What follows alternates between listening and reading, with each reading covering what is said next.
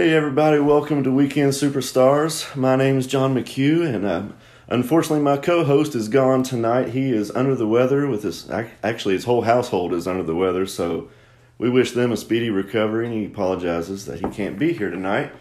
But I'd like to welcome Mr. Jim Richardson to the show. Thanks for being on here, man. It's an honor and a pleasure, and like you, I miss George. Yeah. I was going to hopefully get some stories from him. Well, pretty much everyone we've had on, we've said we're going to have him back, so you might get another chance. I would love that. But I want to start with this show we did last week. Yes. So for those who don't know, the Breeders' Cup's in town, and they've been having live music every night downtown at the Pavilion. And was it called the Legend Show or the All-Star Show? It was called the Legends of Lexington. Yeah. And so we had George Moulton, Doug Breeding, Greg Austin, Johnny Lyman, and Jim Richardson. And I'm excited to talk to you because we really don't know each other. I know it. I mean, we've met, and it's been been on stage in a performing role, but not talking role. And that's one of the reasons we're doing this in the first place is a lot of times we meet really great people at a show or on a break. And then if you're not actually in the band with someone, you don't hang out with them. That's exactly right. And we've all got great stories, and I know we all get along, but there's never that chance, hey, let's just get together and talk. And so this is a chance we actually get to know each other, a little bit better, and it's just really cool. Well, and the story I've told since last Wednesday is talking to you and George. I told my wife, she was there, and I said, I was talking to George and John backstage, and she said, "You mean the open air area behind the stage?" I said, "Well, yeah, it's still backstage." Yeah. And talking about Austin City. Right. And told him that, after being on the road for 7 years, 6 nights a week, making a living at it, traveling all over the country, my last night performing as a professional full-time musician was February 26th at Austin City. Really? 1983. And he looked at me and said, I was 12. I was like, well, there's the perspective for me. Yeah. And, that was, and I probably told the story to y'all that night. I mean, I had been for 7 years making a living at it, and we traveled all over the country. We got lucky in that we had engaged with Steak and Ale, which was a steak restaurant and bar back in the mid-'70s. And probably 60 to 70% of our bookings were steak and ales all over the country. Nice. And it was what was nice. They had their own circuit. They did. They had their own circuit. And, it was, I wasn't a kid when I started doing it for a living. Like most people. I started in 1961. I was in the 8th grade. Yeah. And I sang great falsetto because my voice hadn't changed. Right. So I sang briefly with a group in Louisville called the Night Owls, which had a hit that I wasn't on because I was only there for a brief period, called Night Owl. A classic 1-4-5 rock and roll song. I spent about 2 weeks with the Trendells singing falsetto as a Trendell when the Carnations were the singers, or the band, and the Trendells were the singers. And then started a band in high school and just played high school, all the teen club stuff. And I was the guy that on break would go out into the parking lot and get in my car and listen to the Grand Ole Opry. Nice. So we're singing Beatles on stage, but I'm listening to Hank on the radio, and I was the weird guy. Right. And it, I came to UK to run track, but that affinity to play, and that's how I knew a guy who was working at Two Keys, and he got me booked there. And through college, I played there, and at the Continental Inn with Andy Rucker and Clark Witt would play the big room. And there was a little bar downstairs called the Upstairs at the Downstairs, or the Downs. I may have that backwards now. Yeah. And at that time, I'm singing Andy Williams songs and Glenn Campbell. It was the 60s. Right, yeah. Graduated, moved to Florida. Everybody knows where the Elbow Room is on the beach. But above it was a club called Crazy Greg's. And that's where I got a job working on the weekends. I was teaching high school and playing on the weekends at Crazy Greg's. There to Bloomington, Indiana, singing all the weekends. And I was in Bloomington teaching, and I ended up getting hired to be what was called a curriculum coordinator. And our job was to bring artists into the schools. So you bring a songwriter in and talk about poetry. Yeah. You'd bring a potter in and talk about math and how math concepts worked. And so I met all these people. Well, one of the guys doing my job in Terre Haute, Indiana, had just finished his doctorate up in Potsdam State University in New York, piano player, married. And so as we got to know each other, I said, I'm playing this club over in Bloomington. Why don't you come over one week? And towards the end of that year, he said to me, you ever thought about doing this for a living? I said, absolutely not. Have you lost your mind? I said, I've heard tapes of me. Yeah. You can't do that.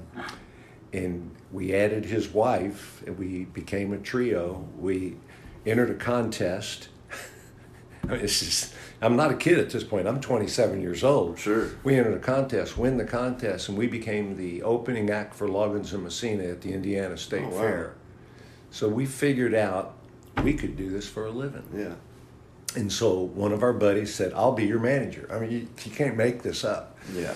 And so he said, okay. And we drove to Florida and said we're going to start auditioning for, other agents. And we booked the club in Greenville, South Carolina. We came back. We thought we were heroes. We hired a drummer, hired a bass player.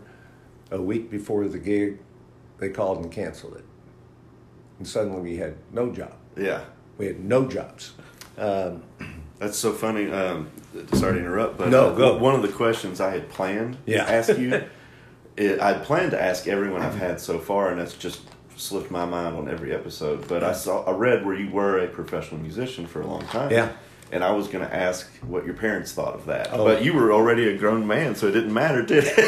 Well, and I didn't realize you were that old when you started. Well, here's a story that other than a very few close friends, I don't know I've ever told. There was there's a framed 45 on my wall, and I think it was AGM Records, and that's horrible, they don't remember it. A guy had seen us and said, we want to record you. Now, like a fish. Man, he set that hook in my mouth, and I said, what do we need to do? And he said, we need $2,800. Yep. And I borrowed it from my parents. I didn't have $2,800. Right.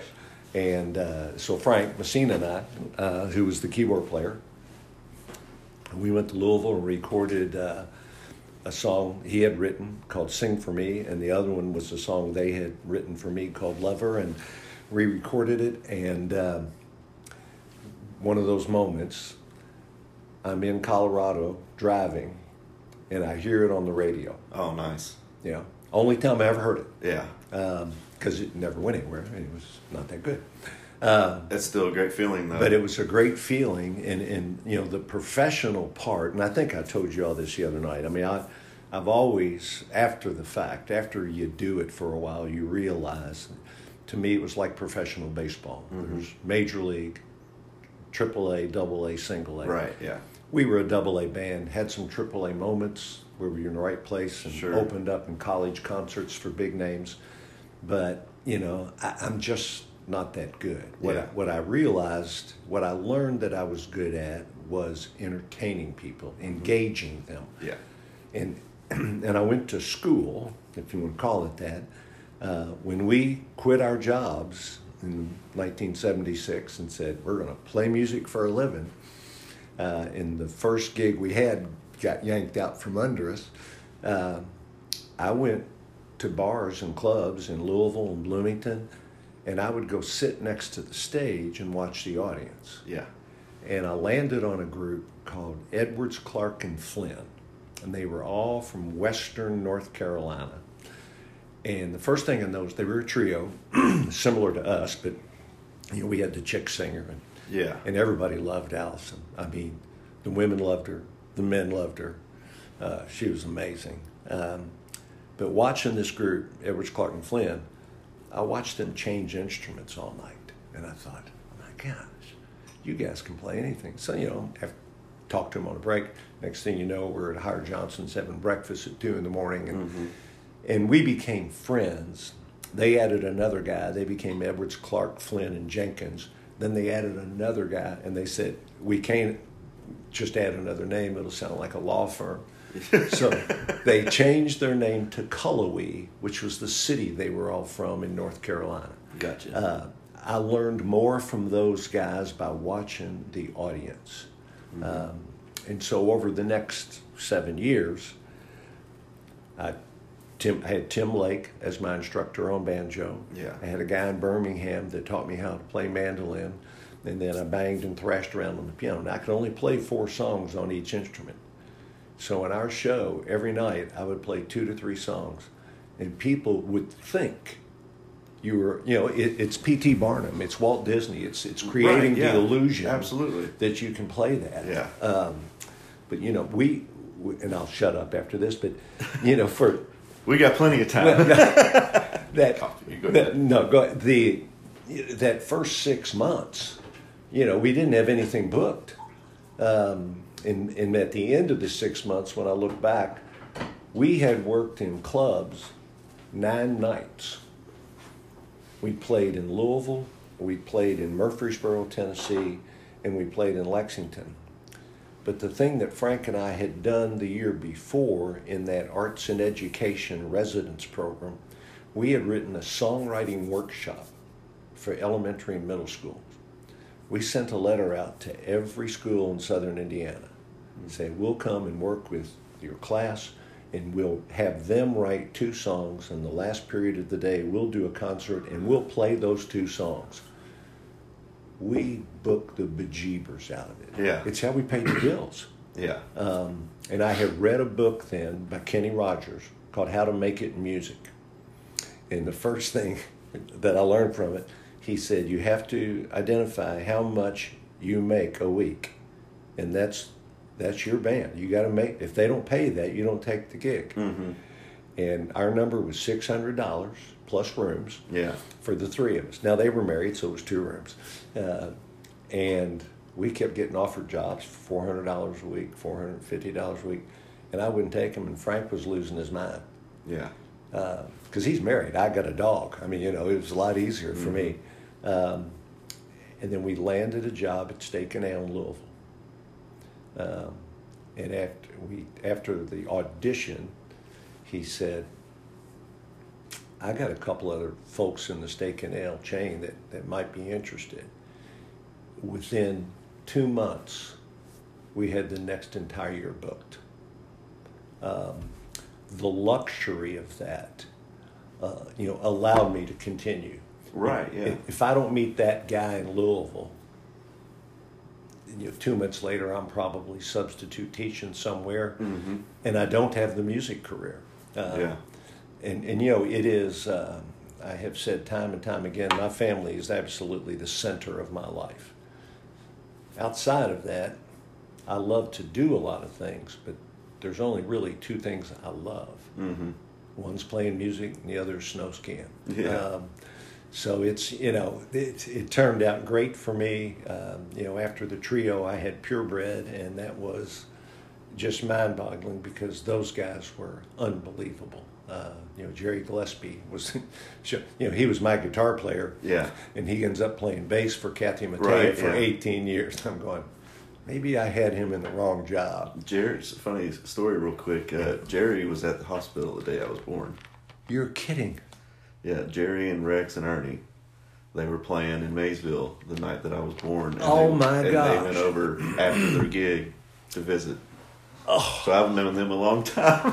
Wow. Well, Jerry and I, when I came back, so I come off the road in, 1983, and I think, Greg Austin was a godsend to me because, the reason I came off the road, I said, I'll quit playing music for a living when I find the woman I want to be with the rest of my life. And I did. And, met her at Steak and Ale, years before. And it just turned out, she said yes when I asked her to marry me the 3rd time. But she did say yes. And we were going to get married in July of that year, so I had to get a real job. I got a job as a blue jean salesman for Lee Jeans. Yeah. And so I would travel to Eastern Kentucky every day and drive back, and Greg would let me just walk in whenever I wanted to Austin City, and he'd keep a guitar on stage, and I could come in and just play, rhythm guitar for a song or two and leave. And if you want to sing, we'll sing one together. But it was cold turkey. That was hard for me. Well, I kind of have a similar experience with George. I mean, George I've known, obviously my whole life. Right. We're related.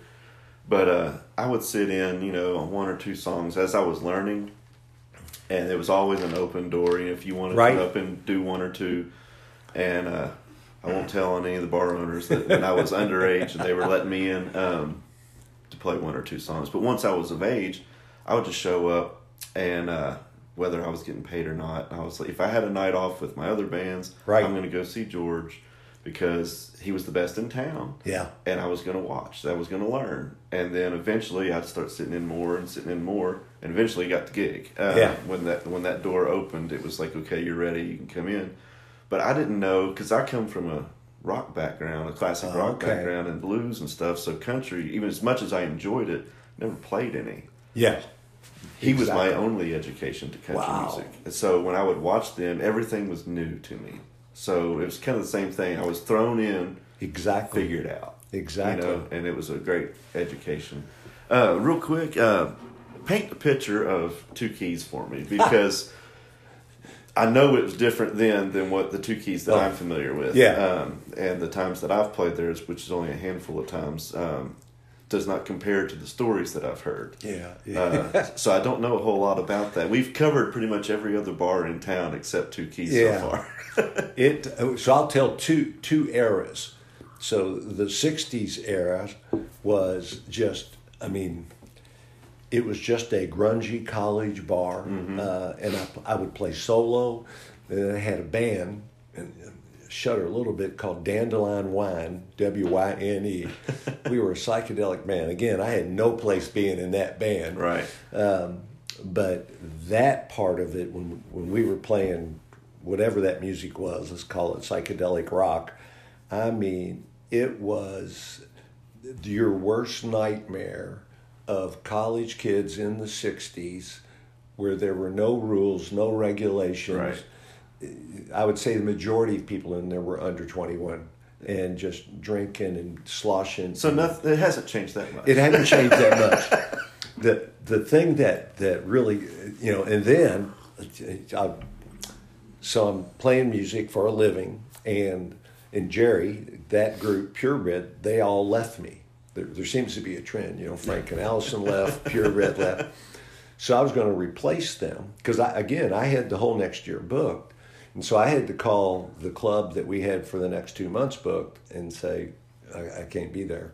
So I ended up picking up solo jobs, and then I was going to put another band together as quickly as I could. And so on a particular week before, we were going to, I booked the band at the Drawbridge Inn. There was a place there called the Gatehouse, and which was a separate building. It was a great club to play. Again, a restaurant with a bar attached to it. And so the new band, whoever they were going to be, we were going to open up there. So I had this last week rehearsing in the afternoons. We had 4 gigs that night that week, so it was going to work out great. And the first night was at the Two Keys. And so we'd rehearsed 2 or 3 days before then. So it was a Monday night. We're going to play at the Keys. And we set up, do a little sound check. And of course, it was a much smaller, much narrower. That was before they opened it up. Sure, yeah. And so I come to the gig that night, and the bass player and drummer were brothers from down in Jackson, Kentucky. Well, they didn't show back up. So I get on the phone, I get Steve DiMartino to come play drums. I think Bob came and played bass. Yeah. The next night, we were at what's now the Blue Moon, I guess, but the Fireplace Lounge over on Euclid. And my guitar player that I'd had Monday and Tuesday night, I had to say to him, I love you, but you're just not what we're looking for. Yeah. And of course, that was a big fight. You know those stories. And so Sonny Bays, a guitar player, who was with the Willie Daniels band. You know, and you know it. There is a fraternity of musicians, especially in Central Kentucky. Uh-huh. There's a lot of interchangeable parts. Yeah. At the very least, you know somebody. Can you come? And so he came that night, and then I had another player on Friday night, and then so the band on Monday to the band on Saturday turned over. The only one consistent was a keyboard player. And he knew a drummer from Virginia because we had to be at the Gatehouse Tavern on Tuesday night to open up. And so we have a sound check on Tuesday. We got a month-long gig. Yeah. We're staying at the hotel there and good money. And the rehearsal was, okay, guys, here's what we're going to do. I'm going to do the first hour by myself because we don't know that many songs. Mm-hmm. I said, so we're going to learn the first song of the set and the last song of the set. For tonight, in between, you have to figure it out. I'll call out keys. And that, and it worked. But they never could replace that first group. The first Purebred was special. It's really funny.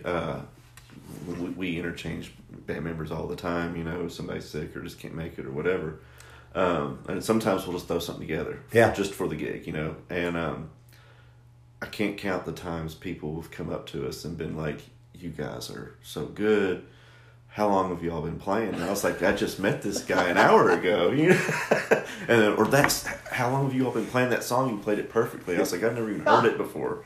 But it happens, and you just have to figure it out, like you said. Yeah. That's right. But it's fun doing that, though.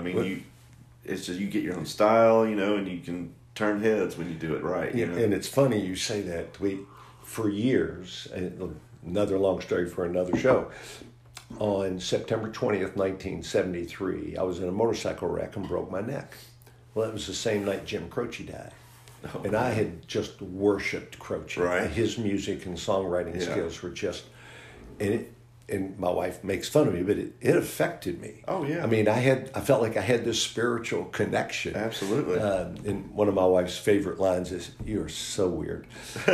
And so I would say to Bob, because, that's a whole nother story of how those guys were part of my life. But I said, man, we need to do a Jim Croce night. And, Bob, since you hear me go, oh, that's a great idea. Nobody will come, but it's a great idea. And so... 20 years after the wreck, September 20th, 1993, the oldie station here in town, I can't remember his name, comes to me and says, Croce's anniversary thing. I said, I want to do a Croce night on that night. Yeah. And so did it at the Blue Moon Saloon, Doug and JD. And so we went in on a Monday afternoon, and I had sent, it was Jim Gleason and Bob Goff and I sent each of them a cassette tape. Mm-hmm. Here are the songs in his keys. Fortunately, he's one of the few singers that sings low enough like me. And start to finish, here we go. And we had like 1 hour of rehearsal. So only got through, a few songs. And to your point, we get to like the fourth or fifth of the song. I don't even remember what the song it was, but it's one of the ballads. And it's fairly intricate. And you've been there. You hit that last note, and there is that momentary silence. And then they exploded into applause. Yeah. And we taped the show, and I said, right as soon as they applauded, I said, we have never done that song that well. And you can hear Gleason off mic going, that well? We've never done it that way because we've never played it together. It's like, but, if you surround yourself with good people, you can make things sound really good. Yeah. We used to, our pedal steel player used to make the cricket noises on his... Still, whenever that would happen to us. The few times I have seen you play, which isn't enough, I would never get a chance to see anybody really. Yeah. But you were talking about watching the crowd and learning how to entertain. Right.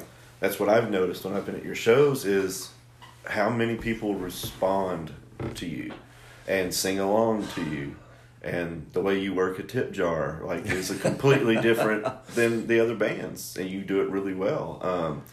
And I don't know if it's the song selection or it's the way that you talk, because you even did it Wednesday night, you will break a song down and almost force them to join along, whether they like it or not, and they fall right into your trap, like to me, when I'm playing live, it doesn't really matter what the song is. If I get that kind of response, it's totally worth it, even if I don't like the song, if I can get that response. Sometimes I don't get that response because I don't want to play that song. but when I do cave and I play the song that I hate, it's worth it. Yeah. Is it just song selection to you, or you just got a bag of tricks up your sleeve from the experience to get them riled up like that? There's a couple of things. Yeah. And again, I think it's studying audiences that I did 50 years ago. Right, yeah. I call them, like our shows at Henry Clay's, my daughter and I did Facebook Live shows. We did 20 shows during COVID. I want to talk about that after a while, too. And we called those conversations because there's no audience. Exactly. And so Bob and I now call the Henry Clay shows. These are conversations. And that room works for me because those tables it's so intimate. That's right. Yeah, they're in your face. And I want to move you some way. Mm-hmm. It might mean laughing. It might mean singing. It might mean crying. What I know is if I can engage someone in front of me, especially if you see me enough, I'll say to somebody, "What's your name?" And now I'm going to call you John during the show. Mm-hmm. Right. And for those next 2 hours, and I'm watching you as I'm talking to Jim or Bob or whomever, and I say, "Now, John, pay attention to this because you have to make them part of it." Yeah. And I learned, and Doug is so good at this at Henry Clay's, the sound, because my show's dependent upon me talking. Mm-hmm. And I make fun of it, and all the guys make fun of it. But people have to hear me when I talk. And so many PA systems, that gets lost. Yeah. The other thing is the audience has to be somewhat in the dark. So the lights are on me. And I know it sounds really egotistic, but it's an art form. It is an art form. Yeah. And I just learned that I had more fun if I'm having a conversation. Yeah. And with the trio, with Frank and Allison, I mean, Frank even had a little flashlight, and he'd be playing the piano, and bam, you'd get hit with the light from stage. And you're like, what in the world? It's engaging the audience. If I can't engage the audience, then I don't think I've done a good job. Yeah. Because I mentioned earlier, I've heard myself on tape. I know I know who I am vocally. You know what your powers are. Yeah, you're not coming because you want to hear me sing Fire and Rain. Mm-hmm. I mean, if you want to hear Fire and Rain, go turn on James Taylor. Sure. You're coming because I do it a little different, and I'm going to sing to you. Yeah. It's that I get really critical when I'm watching folks sing on TV and they got their eyes shut, and it's like, no, you want the audience to connect with you. Yeah. And Bob said to me one time, this has been a few years ago, he said, Ian made the comment to me the other day that you always seem to be having so much fun. He said, and I told him, because he is. Again, I love performing for people. Mm-hmm. And the song selection is a big part of it. Yeah. What's really interesting to me is the countless bands that I've been in, everyone has a different approach too. Right. And you can make it work in many different ways. You like you said, you got to find your niche. That's right. But like if you took one of George's set list and you looked at it, you would think this isn't going to work. There's 500 people in a honky tonk, and there's 20 slow songs on here. Yeah. And sad, tearing your beer songs. This isn't going to work. Yeah. But when he hits those notes, so he won't. I mean, he'll talk, but he doesn't talk like you do. Yeah. But he'll hit those notes, and he has them. And then on the more upbeat songs, he yells at them and makes them get into it. So it's a totally different show, but it works. But it works for him. And because he knows what his power is, and it's that vocal thing. And we might do a Vince Gill song a whole step higher than Vince sings it, and everyone stops and looks and goes, "Holy shit!" You know? Hal is. And that was the very first time I heard him. I'm sitting in the back at Austin City, and that voice, I said, "Man, maybe the best voice ever sang Austin City Saloon." And there might be someone else, or you take Kiss, for example. They do it with pyrotechnics. You know, everyone has their own thing, and you just got to find that niche, and how it's going to come across to the audience. You know? I got a funny tip jar story for you real quick. When I was talking about it earlier, and we were talking about Jesse before the recording started. I used to play with Jesse Pennington, and I had already been playing for, 12, 13 years at this point. But every gig I'd ever had been, I got paid a flat fee. Right. That's just how I knew. That's all I knew. Okay. I never played for tips. Okay. And I never set out a tip jar. Yeah. And I even frowned upon it at one point because I thought, well, I'm already getting paid. I feel weird if I put a tip jar out. I'm a similar feeling. It was just a self-conscious thing. And I'd never seen anyone do it except for Nashville, but that's all they made. That's right. So I thought, okay, the rules are different here. We don't put out tip jars. Well, Jesse, the first show I do with Jesse, she throws a tip jar out there, and I already know what we're making, and it's good money. And I was like, I don't know how I feel about that, but it's not my gig. Yep. It's Jesse's gig. Then I saw it fill up, and I said, oh, wait a minute. I was like, is this allowed? Yeah. And she's like, what? And I'm like, it's like, we're already getting paid, right? She's like, yeah, it's just a tip jar. She goes, they don't have to put money in it. That's but right. If they want to, it's there for them. That's and then I saw exactly how much was in it. I've put a tip jar out ever since. Well, and when I first started doing it, I would say to folks, I said, now if there's something you want to hear tonight, get the official song request form out. And it's a $20 bill. Yeah. And people would do it. Yeah. And it was like, okay, well, it worked. Yeah. It's and now, we talked the other night. I made good money playing music. Right. You can't do that. It doesn't seem to me now. Because so hard. I work 5 or 6 nights every week. Yeah. And we would usually be in a town for a month. We would do one-nighters only in December because the money got stupid and we could. Yeah. But January through November, we'd go to Birmingham. We'd be there. We would leave the first Sunday in January and drive to Florida. Mm-hmm. And we'd play Jacksonville, Orlando, Tampa. And then we'd go over and hit Birmingham. We'd come back to Atlanta. And we were always in Lexington in April and October for Keeneland. Yeah. Steak and Ale always wanted us here. And then when Austin City opened up, it gave me a chance to be home a little more frequently. But, we were only in town, I bet 3 months a year. Mm-hmm. And it was, and to me, that was the exciting part of Lexington, because when I came back, it wasn't 2 keys. It was this. And so in town, you'd have Greg playing at Austin City. Doug would be at Breedings. Larry would be playing at the brewery. And I'd be at Steak and Ale. And most nights, we'd all end up at the Howard Johnson's on Nicholasville Road at 2 o'clock in the morning. It was us and the wrestlers from Continental Inn. During COVID, I found a box and a storage of 1/2 and 3/4 written songs.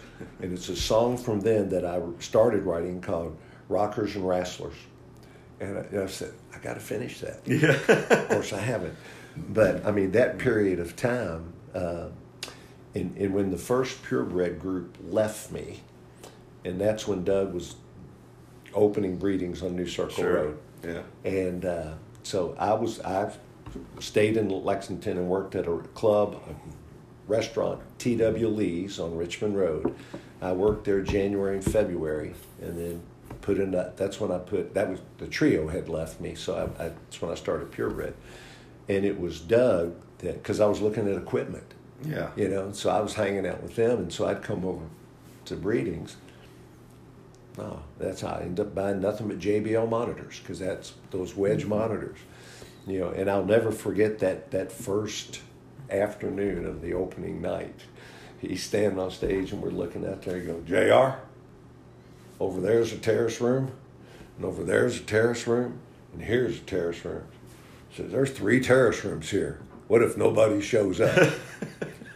By 8 o'clock that night, there was a line around the building. Right, yeah. But, I mean, they were so helpful. You know, it was that fraternity. I mean, they didn't have to be, you know, here I was a guy without a band. Yeah. And trying to, you know, and that's when I found Jerry Gillespie and Willie Campbell and, oh gosh, who am I missing? Larry Brewer and Mickey Conley. I mean, they were the best musicians I'd ever played with in my life. Yeah. Couldn't believe it. Let me ask you about that. You mentioned the Facebook Live thing earlier. Yes. So when COVID, the shutdown first happened, I had a panic, you know, because, I mean, I've got my day job, but the music is a major part of that income, and everything just stopped. Yeah. And when I saw people first start doing the online Facebook, you know, concerts, I was like, okay, well, it's weird, but I'll try it. And I think I did too, and I hated it. And I was like, I can't play to a screen. I just can't do it. And luckily, George was playing places that didn't shut down. Oh, so wow. we were able to keep working, you know. Wow. It was different, but we still had a gig. Sure. But you had great success with it. And I was reading an article, I Googled you, and there was a thing about people actually having block parties and watching you. Oh, that was that Walter Tunis article. How was the transition, though? Because you just talked about how you have to have somebody to sing to. Yeah. And you have to pinpoint somebody and make them part of the show. And you don't have anybody like that. It's just you and your daughter, right? Yeah, and what was weird, there's a guy named Mike Shackelford from Lexington, a friend of Greg's back in the 60s and 70s. And he had a band called Justin.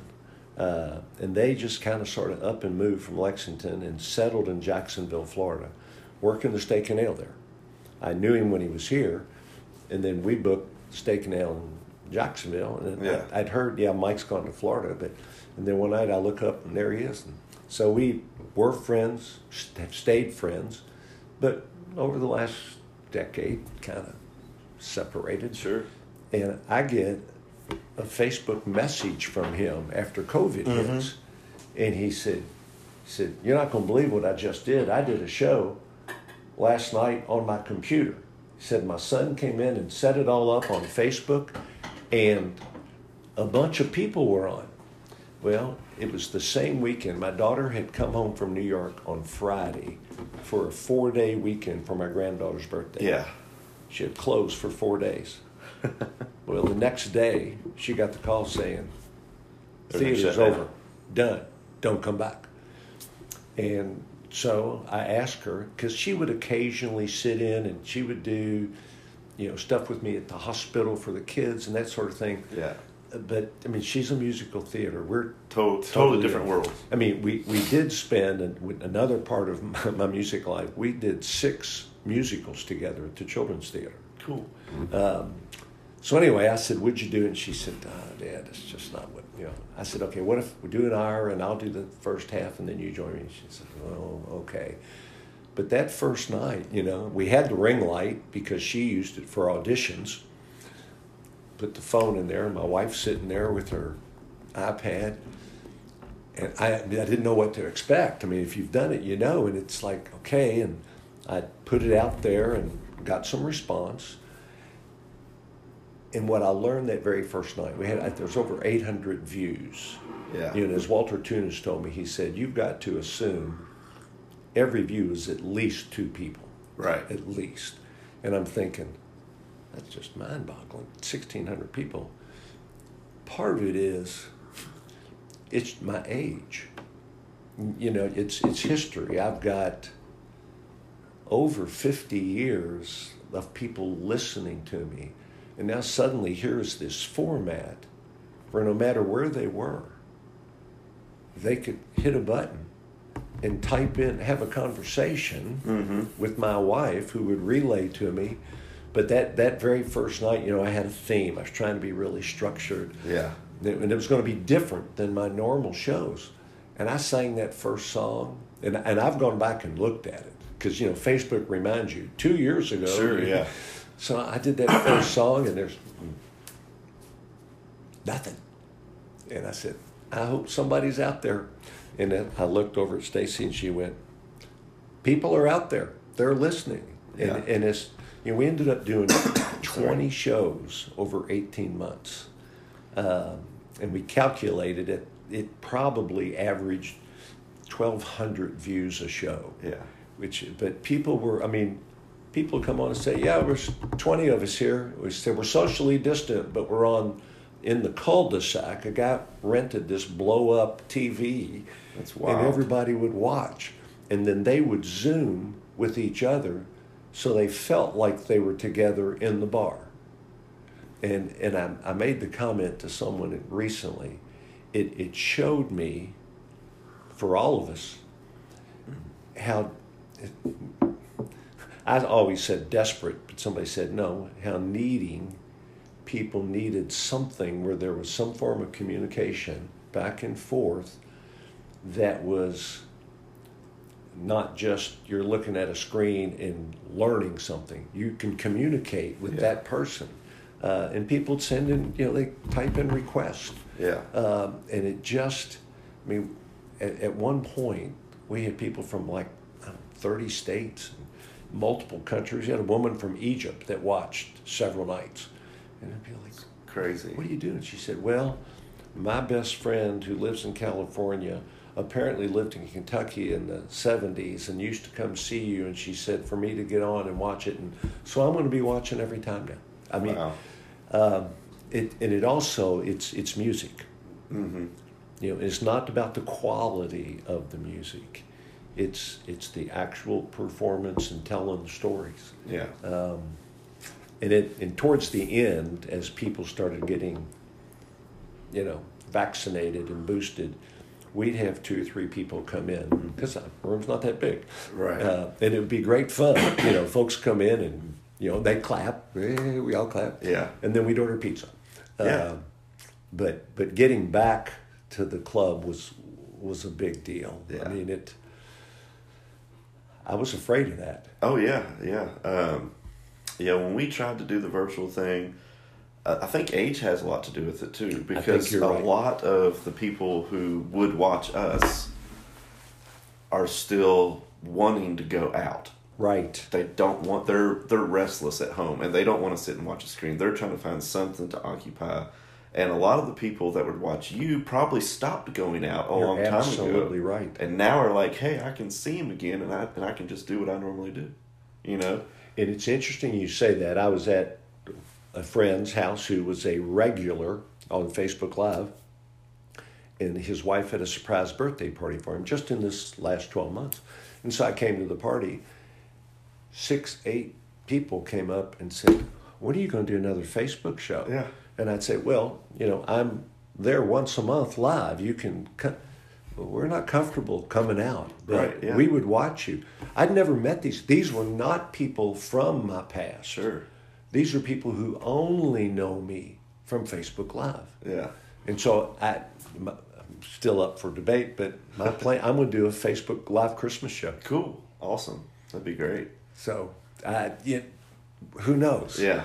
I think, do it on a Monday or a Tuesday night and see what happens. That'd be awesome. Yeah.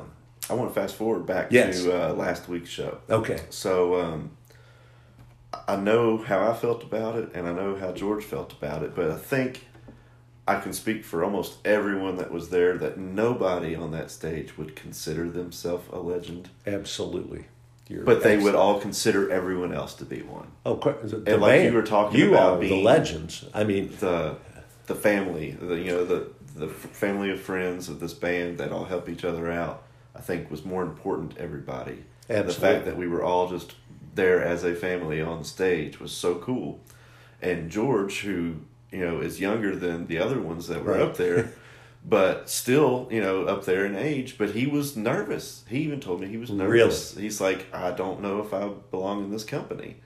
Oh, man. And I had to kind of reassure him. Yes, he did. I think you do, but I was like, I think they all feel the same way about each other. Yeah. And then once we're up there, especially when we got up and did the weight and everyone's there at the same time, it was just fun, man. And then I don't know how Sam felt, but me and Sam were the youngest on the stage. And I know, Johnny's his father-in-law, correct? Exactly. So it had to mean something to him, and it definitely means something to me.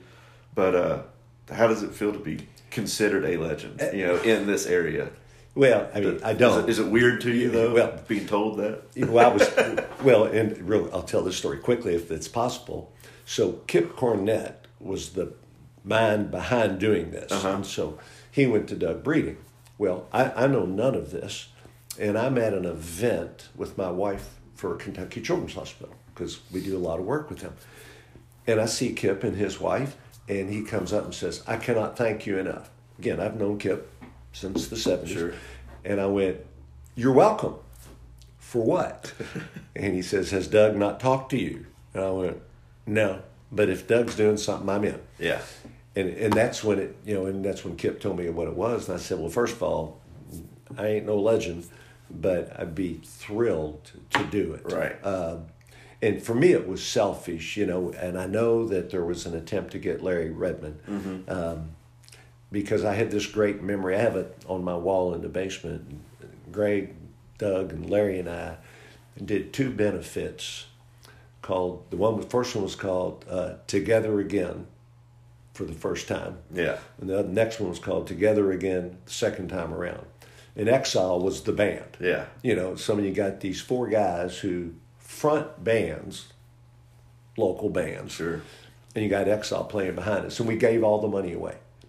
It was, and the thought that the 4 of us could be back together was just, I said, I'll do anything for that. And then when Johnny was going to be in, when they said George is coming, it's like, oh my God, this is.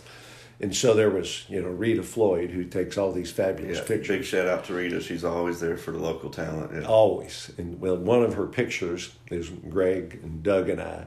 And I look at that picture since last week, and that is that flood of memories. Right. And like you said, singing the weight. And I was lucky I got to stand next to George and sing with him. Yeah. Then I heard his voice real close, and I was kind of ticked off. It was a fun night, and it was just, everyone seemed to have a blast, and seeing the smiles on everybody's face. I mean, it was just, it was a cool thing. Before we get too far, I always ask everyone the same question, and we were talking before we hit record, so I think I already know the answer to one of them. Okay. But I always ask, what's the coolest place you've ever played? Oh. Well. And if there's one place you could play on your bucket list, any place you could, what would it be? Well, the one place I've played is the Apollo. Yeah, I kind of figured. Once we were talking, I was like, well, I know that. Because first of all, I mean, you got to put some reality around it. Yeah. Here's a about to be 74-year-old white man on the stage of the Apollo was just, I mean, it's the and not get booed off. And not get booed off. It's exactly right. And the pictures I got from backstage in the green room, and it was just fabulous. The place I'd like to play is the Opry. Yeah. I mean, that's Mother Church. Yeah. That's a lot of people's answers. Yeah. It's cool, though, because a lot of people, depending on their background, have different answers for that bucket list, but usually the Opry is almost always one of them. But yeah, that would definitely be. I had an experience just recently, which was a mix just in the last month. Mike Pratt, the basketball player from UK, who was one of the voices of the Wildcats with Tom Leach. We met each other the first week of school in 1966 and became friends, and we remained friends. And so they asked me to sing at his service, which was held in Memorial Coliseum. Oh, yeah. And so I'm on the floor at Memorial singing my old Kentucky Home with this whole crowd of people sitting in that lower arena that I've known since the 60s. And somebody came up afterwards, and who's a good friend, and he's allowed to say what he said. He said, "You forgot the words, didn't you?" And I said, "No, I got choked up." Yeah. I got to the tagline, and I just needed 4 bars to get together again. That's wild, so, I mean, that was a pretty cool moment for me. Yeah. I've sung at Rupp Arena, and that was a big deal. We did a concert there. We were an opening act for somebody. And I think we were the opening act for Exile, I think. I've got, like you said, niches, so I've written theme songs for the United Way, for for Kentucky Children's Hospital. I've got a lot of that that gets played once.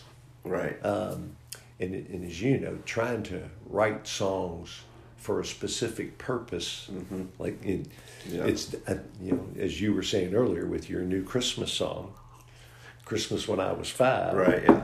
That's a specific purpose, but it's your child. Sure. I mean, when somebody says, I'll never forget, I wrote 2 theme songs for the United Way campaign. And guy from Toyota was in charge of the campaign, raising money, and we were neighbors. He said, I need you to write a song. And I said, okay. And he called me the next day and said, well, is it finished? It doesn't work like that. I don't even have an idea. Yeah. But, I wrote a song for a children's book. I've been just really blessed with not just performing on stage. Yeah. And I mentioned, being with my daughter, doing Lexington Children's Theater's summer family musicals. She was 9, I guess, the first year, 8 or 9, and she'd been at a workshop and came home and said they're going to have these summer musicals where families perform together. Well, I'd done theater in college, but that's been a while. Yeah. And the next thing I know, she and I are doing them. We did them 6 years in a row, then we had a hiatus and did one more. But technically, the last one we did Beauty and the Beast together, and she was Belle, and I got to play her father. That's cool. So just like you talking about singing with B, right? I got to, on stage, sing with my daughter, no matter what. Mm-hmm. It's like that. That is the highlight. Sure, yeah. It's just, and without music, I don't have that in my life. None of those experiences. Right. And that's why I love it. Mm-hmm. It's more than I love to do it. I love it because of what it's brought to my life. Absolutely, yeah. Not just sitting around and listening to it or just playing it at home. The friends that you make, the connections that you make. Music's really powerful, in a lot of ways. I don't know. I wrote this song for the Children's Hospital anniversary, and one of my family's dear, dear, dear friends, 22 years old, died a week after that. Mm-hmm. And we knew that was coming. And part of that song was where, you shut your eyes and you go to whatever place that is to write, and it was, this is her talking to God. And this is what he said to her. Mm-hmm. And that verse is what he said to her. That changes my life. Oh, yeah. The relationship with her changed my life. Mm-hmm. But being able to put it down, somebody asked me one time, said, when did you start writing songs? And I said, when I realized I had stories to tell. Yeah. I didn't say, I'm going to be a songwriter, by golly. Here we go. Here, get my pen and pencil out. I don't do that well. Yeah. That's why I had that box of 1/2 and 3/4 written songs. Right. But I was trying to write a song about my grandfather because he had made my first guitar for me. Yeah. And it was virtually unplayable. I have 2 of them hanging on my studio desk. He had these big gnarly hands. And I didn't know it at the time. He tuned them to open tuning. And I do a ton of songs in open G. Yeah. I have a guitar on stage in open G. But trying to write a song for him, because I came from an academic background, I'd read it and I'd go, this is not a term paper. Yeah. And it was when one night I was living in Bloomington, I was sitting out on the porch, and it dawned on me the memories from him when I just shut my eyes. And he had what we used to call a truck farm. He had like 3 acres. And everything, the memories were picking blackberries, eating watermelon with him. Mm-hmm. They were very sensory-driven things. Yeah. And so it was, and it just said watermelon days. Wow, that's how it started. Mm-hmm. And then it came pretty quickly. But it said what I needed it to say. Yeah. It's cool like that, man. Just one little nugget of inspiration can go a long way. Exactly. Well, man, I can't thank you enough for coming on here today. I've had a blast talking to you. Well, I wish John, George could have made it. Well, me too. And I just this time of getting to know you better. Yeah. watched you and stood on stage and watched you play and just go, well, that ticks me off. I mean, you are an absolute artist. Thank you. Tasteful. It's obvious you've spent time around JP. JP once told me, he said, it's not how many notes you can play. Yeah. It's when you play them. I'll admit to stealing quite a bit from him. Yeah. But, I mean, I'm a big admirer of yours and a fan of George's, and hopefully we can write or play together. I'd love to do that, man. Excuse me. Write and play. I mean, I'd love to get on stage with you sometime again. Yeah. Speaking of, this is going to air tonight. Oh, my. So if you're playing this weekend, tell us where you're going to be at, where we can find you. Playing Friday night, my once-a-month gig, and, Bob Goff, always, he's my music director. Yeah. He tells me what I'm playing and sends me the set list. And this month, Jim Gleason's playing with us. Cool. And that was, what Bob's done this last year or so, since I've gone back to Henry Clay's, he's rotating players in. Mm-hmm. So last Wednesday night, Sam knew all my songs, Wanda knew all my songs, right. Mike knew all my, everybody, poor Doc, he was the only one, and I'm tuned a half step down, so he's playing on the black keys, which I'm going, how do you even do that? But Austin City, Friday night, 8 to 10. And Henry Clay's. Henry Clay's. Did I say Austin City? Man. A lot of Austin City mind things here. Yeah, Henry Clay's Public House, 8 to 10, and we got a couple new songs. Good deal, man. Yeah, guys, go out and check out Jim. It's a great show. It's a lot of fun. They said it's 8 to 10? 8 to 10. I do the AARP set. I promise you, you're going to have a blast. Dude, I really appreciate it. Let's do this again. I will. It's Thank great. you so much, Jim. All right, bye. That concludes tonight's episode of Weekend Superstars. Make sure and go down to Henry Clay's Public House this Friday night to catch Jim Richardson in action. I promise you it's a good time and you'll be singing along to every song. And don't miss out on next week's episode. We're going to have Austin City Hall of Famer Mr. Scott Sid. So until then, see you next time. Thanks for listening.